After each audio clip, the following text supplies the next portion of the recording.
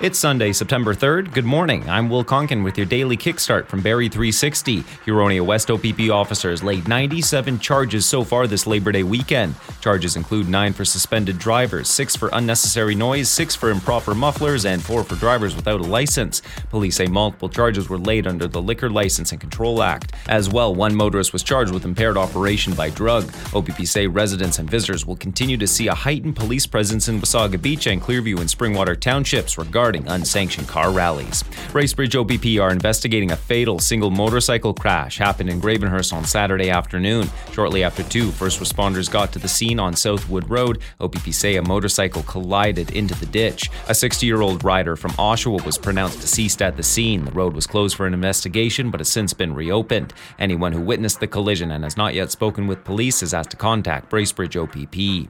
Wildfires in BC continue to force people from their homes. Evacuation orders have been issued for the Interior's Bulkley-Nechako region. Officials say the threatening Wells Creek wildfire is listed as out of control. Elsewhere, some 50 properties in West Kelowna and 2 other wildfire areas have been cleared for residents to return. However, they remain under evacuation alert.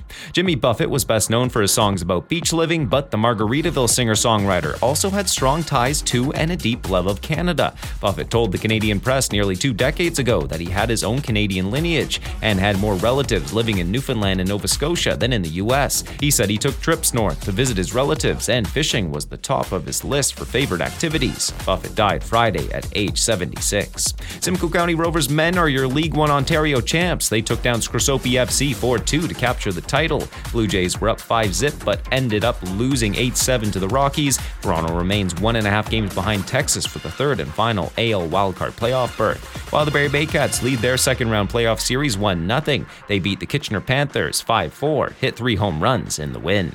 Mostly sunny, some clouds this afternoon, then a slight chance of showers late in the noon, high 28, humidex 35. That's your kickstart for Sunday, September 3rd. We're back again tomorrow. Until then, remember, success is getting what you want, happiness is wanting what you get.